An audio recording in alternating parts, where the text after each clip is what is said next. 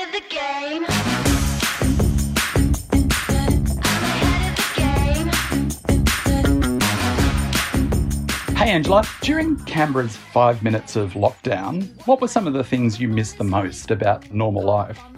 Yeah, our lockdown was nowhere near as long as yours, Jeffrey, but I tell you what, I was very excited to wave the kids off at the end of that period. I definitely missed kid-free time. I think working without listening to Baby Shark in the background on high repeat is something I will never take for granted again. What else did I miss? I missed interacting with people while not wearing sweatpants, I think, was probably another key thing. And what about you, Jeffrey? You're just emerging from lockdown. What did you miss? Oh my God, it's definitely not having a haircut for so long. I was a monster, as you could probably see on our daily Zooms. One of the things, though, that I didn't expect I'd miss, because I kind of forgot it existed, was the smell and the sights and the sounds of Melbourne's cafe and restaurant culture. But anyway, we've got a podcast to do, so welcome to the Sauce Pod, everyone.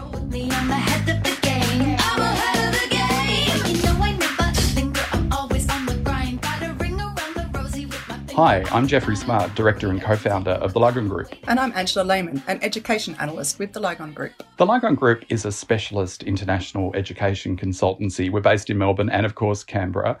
And we exist really to help our clients across Australia and, in fact, around the world to solve some of the big strategic challenges and opportunities they're presented with in all aspects of international education, whether it's transnational education, student mobility, research collaboration, organisational optimisation, marketing and recruitment. Yeah, we get to dabble in all the fun things to do with international education. And this podcast, the Sauce Pod, comes out of a newsletter that we've been producing in this pandemic era to really give back some of our insight and analysis in international education, to talk about what's really going on and what we think is important for professionals in the sector in Australia to understand about the global and domestic landscape. And this episode is particularly important with regards to that. In this episode, we're going to be talking about sentiment. We're talking about what sentiment means and what it means for people who have been planning pilot re-entry programs and planning generally for the reopening of the country for international education. To have a thriving international education sector, you need so many parts of the community to be with you. Communities in general, so people out there beyond education need to understand the benefits that international education brings. And then, of course, there's the on-campus sentiment. What do you reckon about that, Angela? That's right. I'd like to also have a quick chat about this concept of social licensing, this phrase that we hear across the sector all the time this year, and have a think about what it actually means. And I think the first time we started hearing that phrase was with regards to the mining industries and the extractive industries back like 20 years ago, when these kind of corporations were starting to think, I think we need to get on top of our public image. And it's interesting now that this phrase is now being used for a sector such as international education. But it is a tough one because what we're talking about is something that's quite intangible. We're talking about kind of permission, I guess, from our communities or the people around us for our industry itself. So it's something that's based on personal relationships and on trust. And these are things that are difficult and hard to win, maybe, but quite easy to lose, as maybe we're seeing a little bit this year. Yeah, absolutely. And sentiment can swing in both directions depending on the size of the international student cohort in the country at a given time. Lots of international students, sentiment can be up in arms against international students because they're congesting everything, which is not true, by the way. But then this concept of absence that we're exploring in this episode brings home the impact of international students and the fact that they're not here in the same numbers in a very different kind of way and turns sentiment in a different direction. So let's talk about sentiment, and we'll start with sentiment on our campuses and our universities. This year, I think, has thrown up a few opportunities in a way for us to really think about social licence, because we've had the absence of international students. And this absence has made it really visible that the broader contribution that students do make outside of university incomes. One of the places where this absence has been really felt is on university campuses and in classrooms. And we spoke to people about this who have been working on the front line, bringing university students back in. Yeah, and I think it's really important because we acknowledge this all of the time, that although international students are both absent and slightly invisible, there are actually 600,000 or so international students studying with us, living amongst us, going through the pandemic with us. And that's been really tough for all of them. But communities and university communities have really wrapped their arms around international students to find new ways of supporting them. But we've missed a couple of really important intakes in 2020 of new commencing students. And of course, we have a whole lot of our current international students stranded offshore. So we spoke to Gabrielle Rowland at the University of South Australia, who, as you know, if you've been listening to the podcast for the last couple of episodes, University of South Australia has a pilot program up and running with the rest of the state of South Australia. And we asked Gabrielle if she could talk to us about what the sentiment was like within the university community towards this concept of a pilot program getting up and running. And this is what she told us. So I think amongst the wider university community, it's a really positive thing because the international students are part of this community. These are students who've been here, been in Adelaide for a couple of years, most of them. They've got, classmates who are here, who they've gone through programs together with. And I think it's the sign of the door being opened. I think that's what it is as well. So within the university community, very positive. I mean, they've been hearing about it for a long time and finally it's like we all have to click into gear because there's a lot of different parts of the university that are involved in this. So from our, student engagement unit and the counselling support, even from finance, who's been dealing with the sort of procurement side of the practical side of that as well. So very positive. For my team, it's a complete shot in the arm for us. I mean, this has been a hard year for international officers, as you would well know. To some degree, this year has presented an opportunity for the sector to raise the issue of this broader contribution of international students. And I think Gabrielle made that really clear, that there is this broader contribution on campuses and to the dynamism of campuses too. John Maloney from Deakin University describes the role of international students as key to the internationalisation of classrooms and campuses and of communities. This is what he told us. So, like many Australian universities, 1 in 4 students at Deakin now, and we're a large university, we're over 60,000, approaching 70,000 students, but 1 in 4 of our students is an international student. So they're very much a part of our community. They're right at the core. They're part of the fabric of the university. And it continues, even though we're not welcoming students because of the closed border at the moment.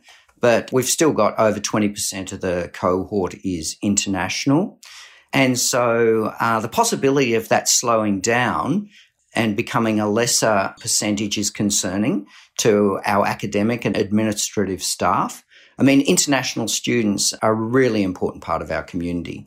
So we want to make sure that that continues, that we're able to, whenever the conditions are right and in a very COVID-safe way, that we are able to bring those students back. And hopefully we're not in a situation, as I say, I was thinking about it earlier today, just the contribution that those students to make to everything that we do.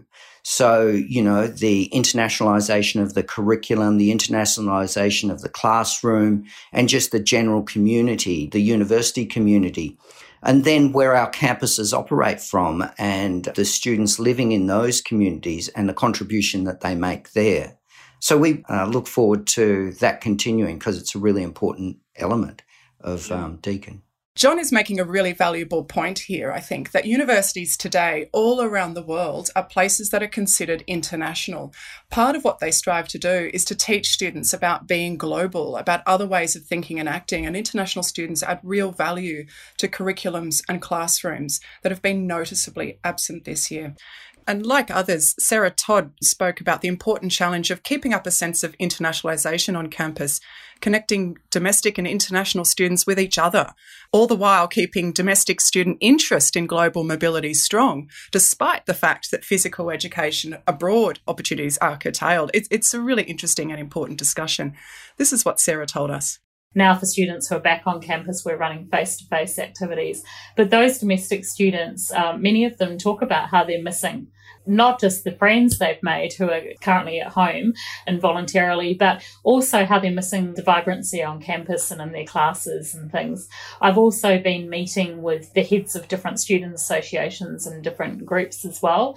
I think, like staff, actually, you'll get those who will say, well, the university should be more focused on domestic students.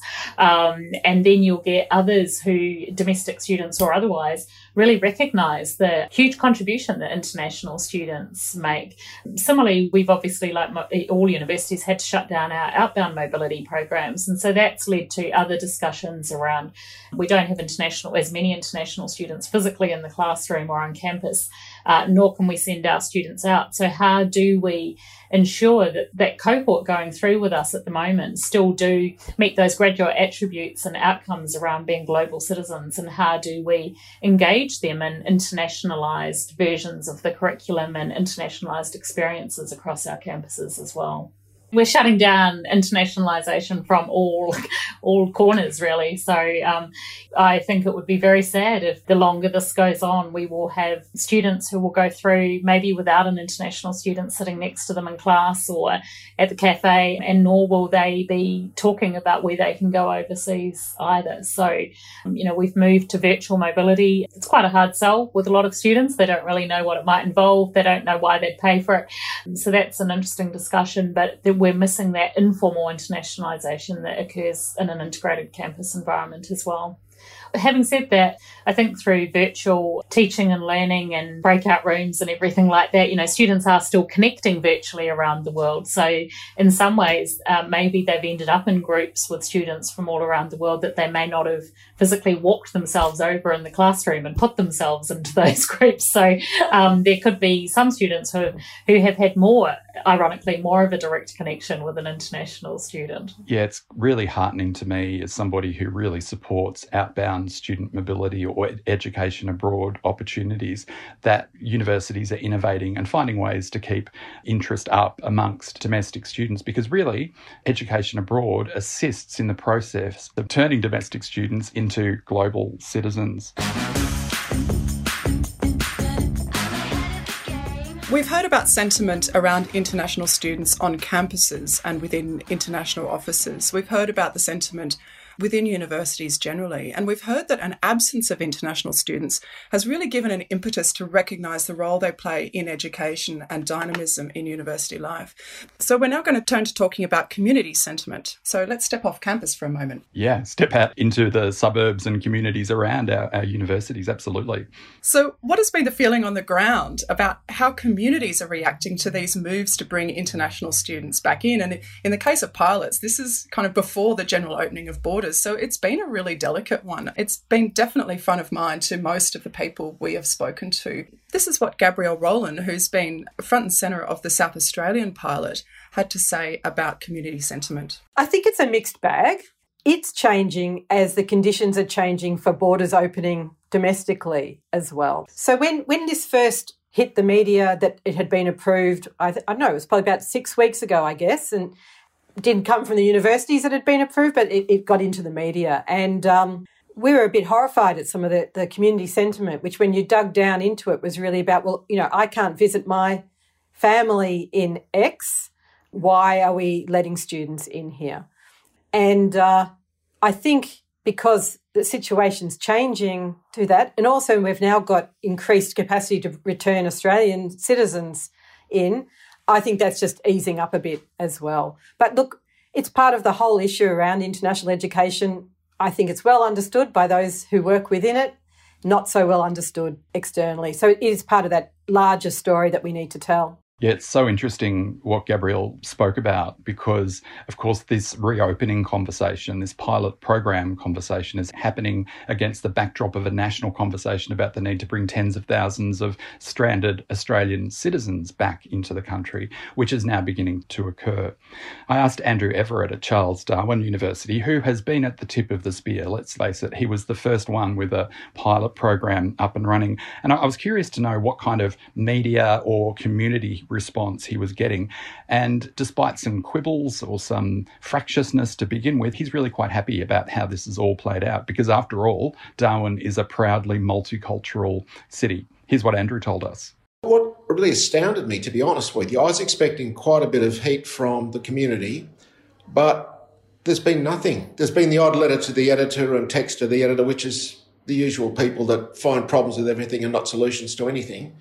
But there's just been silence. People I talk with regularly in different professions in the city, they're just saying, well, of course this has got to happen. Spend a little bit to make a lot. And accommodation providers are thrilled because there's been a lot of empty home units here in Darwin for years.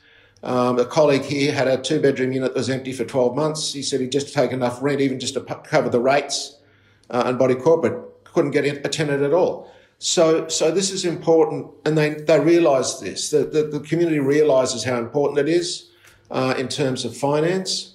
Then on top of that, this is a very, very, I don't know how well you know Darwin, but it's a very, very multicultural community, very much so.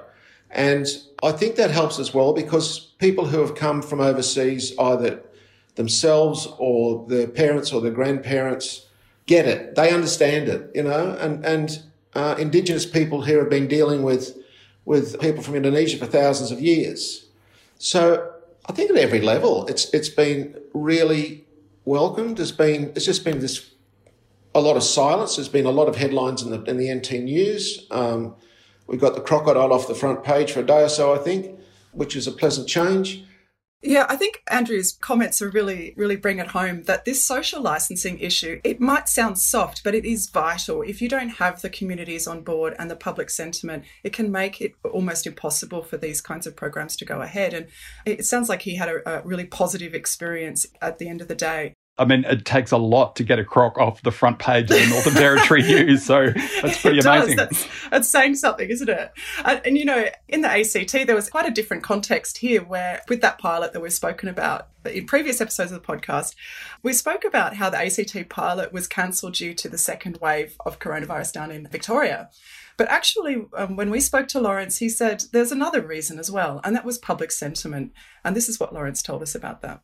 The community sentiment was always something that people refer to it as a social license these days. The social license for us to do this was always something we were very focused on, and it was the reason we suspended our pilot when we did, because we were concerned that we would lose that social license. The Canberra community, of course, is a much more progressive community, generally speaking. It's the most educated population in Australia as a proportion of the population, and therefore tends to be more engaged in the understanding these issues than some other parts of Australia. That means that the social license is probably easier to achieve here because people do listen to the arguments and they understand the benefits of international students, and that we have seen the economic impacts of not having international students here in Canberra. 1 in 8 people in the ACT work or study at one of the academic institutions in Canberra. So if you haven't got the international students here, you see the economic impact of that almost instantly. And we have felt it in Canberra. And I think that the social license, therefore, will be there. The big issue is actually making sure that we communicate the safe way in which we will undertake bringing students back. And that then will give us a social license, I think.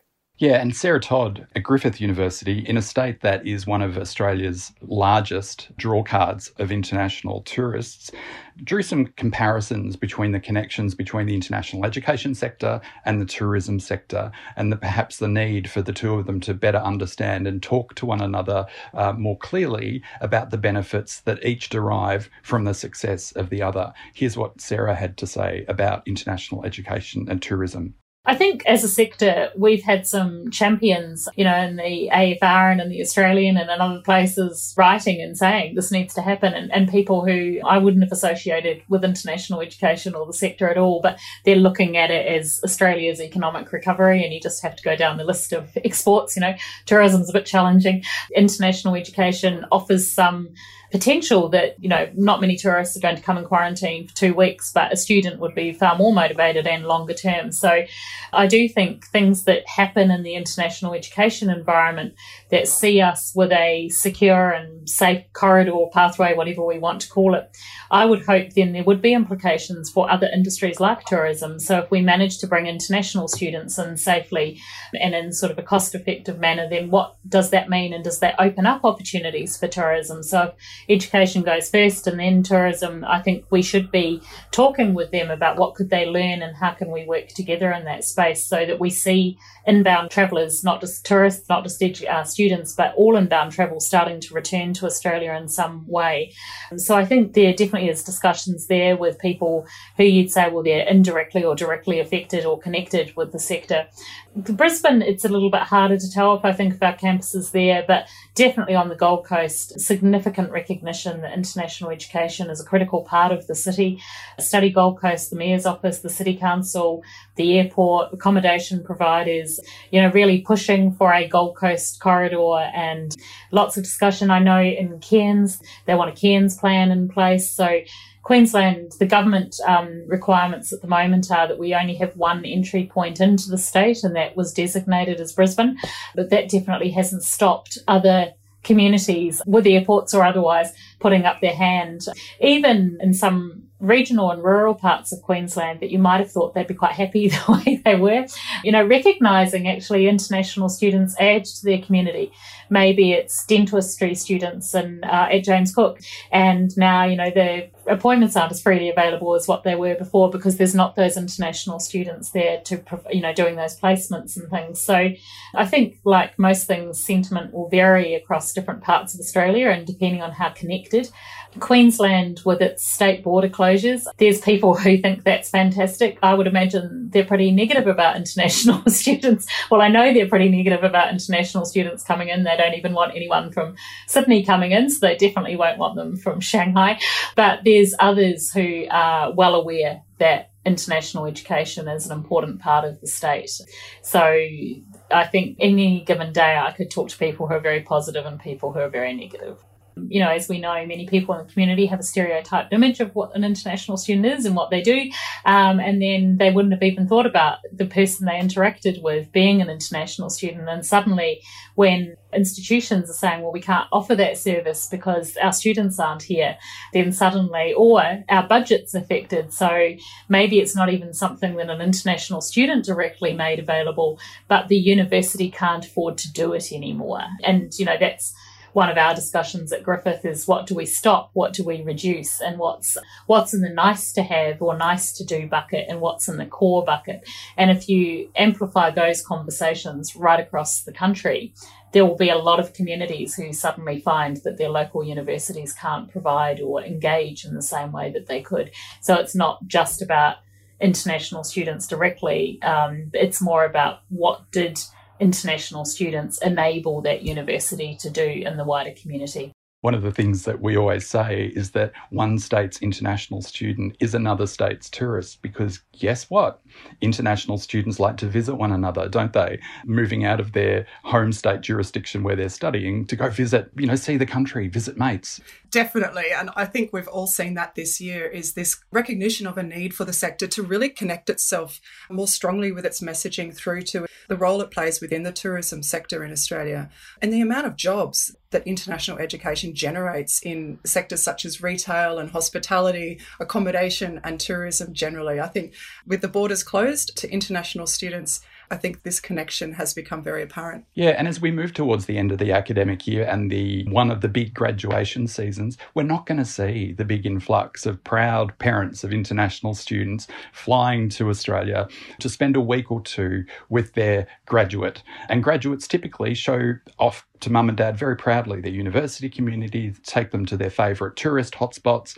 Parents spend time in hotels, spend money in the economy. So we're going to miss that this year, but it's something that we should keep at front of mind as we're having conversations with the business community, including the tourism sector. So let's talk a little bit more about sentiment in the business community, because as we keep on saying, the benefits of international education are felt right across the economy, from retail to accommodation to tourism and hospitality. And again, going back to this theme of absence, in many ways, fewer international students here have brought home the impact that a thriving international education sector has in the economy.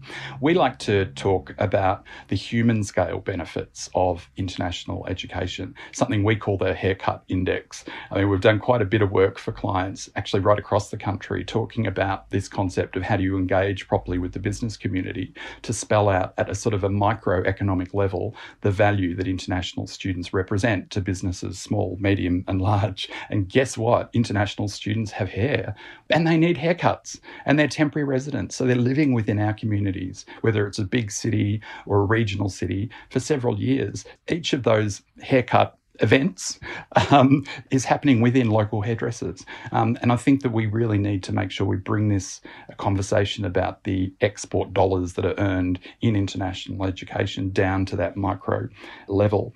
I asked Gabrielle Rowland at UniSA if she's noticed any change in sentiment towards international students in the business community because of their absence. And she has, and this is what she told us. Look, all you need to do is walk around.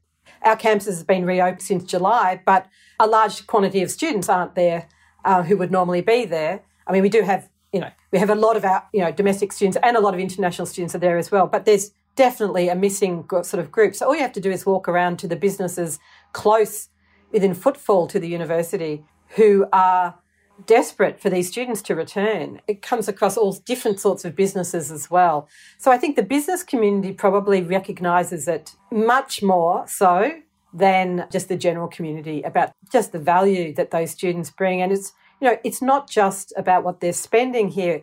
Our mosques, our churches, our football clubs, our soccer clubs, our gyms, it's all of those sorts of things that are returned for international students. They're missed. I think this has been one of those times this year where the business community have shown real support for the international education sector. And this has been really apparent right across the country. We heard from Simon Ridings about this in Perth, and he's been seeing huge support for international education in the local business community. This is what he said. I'm sure in WA, more generally in Perth, very specifically, there's a very good understanding that international students play a very constructive, important part in the local economy. We don't have concerns in the business community about, international students and are there enough jobs. When we don't have the international students coming through, we talk to partners and friends in the commercial world, and they, like us, they are missing the students. They are asking us, when will they be back? What can we do to help? Who do we need to talk to? We've had huge support from the local business community who, of course, for their own reasons too, many of them are very, very keen to see borders progressively reopened and to see travel recommence as soon as possibly can be the case. But all of them realise that international students are critical for the local economy as well, and they're looking for ways to help us tell the story and make the case that we need to do it as soon as is safe and practical. So, Angela, we've come to the end of episode 3. It's probably worthwhile just reflecting very briefly on what we've covered in episodes 1 to 3, which really are a kind of a series, aren't they, about pilot programs. But ultimately the headline is that Australia needs a national reopening plan. We need to give students, international students, certainty, whether they're current students studying offshore or they're commencing students or prospective students planning their studies. Because right now, commencing students are looking at Australia and wondering, is this place ever going to open? When will the borders open? Oh, I've heard that Canada's opening. I've heard that the US even, they'll open. The UK is open. So it's really time that we seized this moment to make sure that we're competitive on the other side. I absolutely agree, Jeffrey. And I think what's interesting about this issue, this need for a national approach, has come through from both our conversations within the sector, but it's also come through very strongly from our conversations with students. We recently released a short video of insight from students about what they know about border opening and what information they're receiving. And it was quite concerning. There's real confusion and a real need for clarity and consistency. Yeah, absolutely. So in episode 4, we're going to take a slightly different tack. We're speaking to Rebecca Hall, who everyone knows and loves for the contribution she's made over 2 decades to international education in this country. In our conversation with Rebecca, we reflect briefly on her time at Austrade through the pandemic months and her pride as she's witnessed the sector really pull together to come up with a solution for international education in this country. But then we move on to talk about her new role as Commissioner for Victoria to Southeast Asia and the role that Southeast Asia will play as a building block in our recovery in international education in this country. So you can subscribe to The Source Pod wherever you get your podcasts. Just search for The Lygon Group. You can follow The Lygon Group on LinkedIn and Twitter, or you can visit us at thelygongroup.com. Thanks for listening. See you, Ange. See you, Jeffrey.